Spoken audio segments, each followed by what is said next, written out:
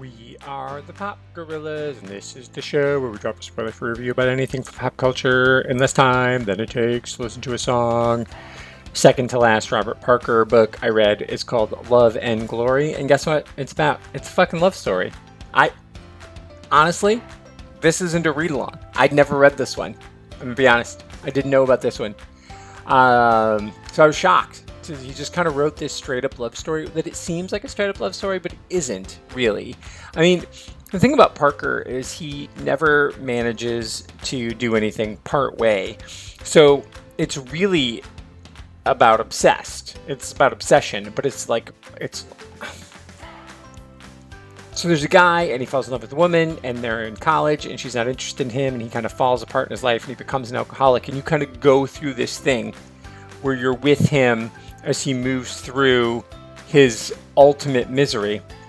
And Booney is his name, and he's just a mess, and he ends up going to Korea. So it's like Parker's life. And so Parker was not afraid of reminding everybody how much he loved his wife Joan, but he also wasn't afraid of telling everybody that they had some rough patches, and that, part of the reason that, in the books Spencer and Susan split up for a while is because Robert and Joan split up for a while. And part of the reason they live separately is because they live separately. But through this whole thing, they were like madly obsessed with each other, and it was like this uncontrollable love. And so this is a book, you'd think like it's just a love story, and it is, and it's about intellectualism, and it's about going to college, and it's about doing the right thing and learning to take care of yourself. And it has all of the things. It could almost be like the way that Spencer becomes Spencer. Like you could see Booney become Spencer. You could be like, this is who Spencer was before he became Spencer. Like Booney was this, but of course he's already done that with the Young Spencer book. But it's really good. He's just a good writer.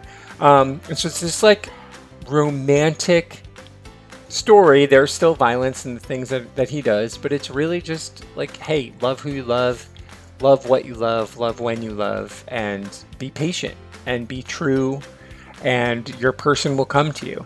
And that's what it's about. It's about waiting for your person to come to you. And, he's never overly aggressive with the person that he loves, but he's definitely hanging around, making himself a bit of a nuisance. But, also in a lovey way, which I know sounds creepy. I promise he's not a stalker. He's just a really nice guy. Don't forget to subscribe, because you never know when the Pop Gorillas will strike next.